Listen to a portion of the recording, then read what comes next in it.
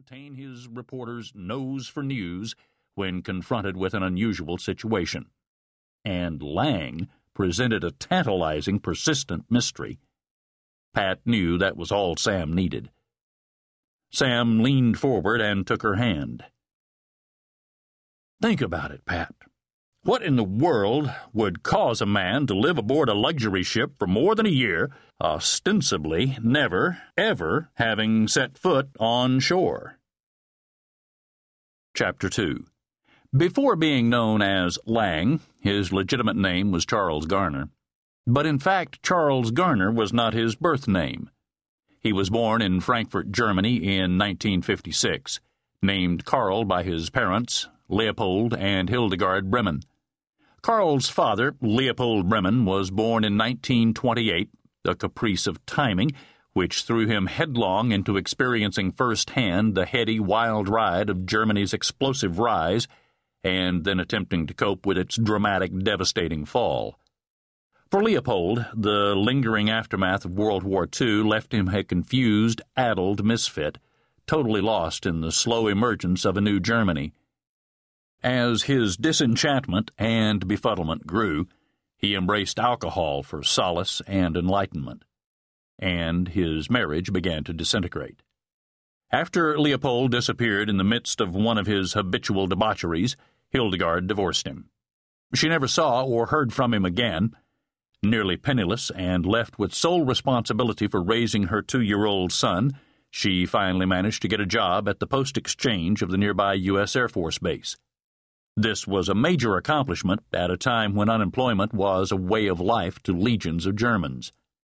Aside from earning desperately needed money, she proved quite adept at learning to speak English. Most importantly, however, she met an American sergeant who became increasingly smitten with this striking, tall blonde. An ambitious and clever woman, Hildegard took advantage of the situation and maneuvered Sergeant Matthew Nadolski to the altar, realizing full well that the marriage amounted to a free ticket to America. Being married to a sergeant was far from the future she envisioned for herself and her young son, so not too long after the young family reached Nadolski's hometown of Pittsburgh, she divorced once again, setting her sights on higher social and financial goals. She exulted living in Pittsburgh suited Hildegard perfectly. It was a thriving center of commerce and industry, not unlike her own Frankfurt.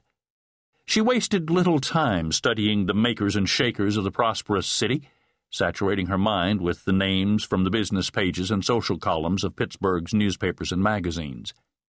Her study complete, she zeroed in on the city's most prestigious social club. In short order, she landed a job as hostess for the gentlemen's dining room of downtown Pittsburgh's legendary Allegheny Club. Here, she carefully targeted, met, and skillfully pursued the man who most epitomized her preciously nurtured vision. So, Karl was 5 when his mother married again, this time to a wealthy Pittsburgh industrialist, Jack Garner. After the wedding, Garner, in a one-time act of generosity toward his new son, adopted Karl Bremen, giving him the new name Charles Garner. It was not until Charles was 44 years old that he heard from his real father. The contact, like a bolt of lightning on a clear day, totally unexpected, and so brief that Charles had cause to wonder if it had really happened. At dawn one morning, fuzzy-headed from being awakened out of a sound sleep, he was startled to receive a phone call from Germany. A rasping voice speaking German uttered hardly intelligible sounds which were all the more difficult for Charles to understand since he didn't speak German. His mother had made sure neither she nor her son would ever be looked upon as foreigners. To this end, she never spoke German again. For insurance, she took elocution lessons to add a cultured polish to her speech. In turn, she took pleasure in polishing the speaking abilities of her very bright son.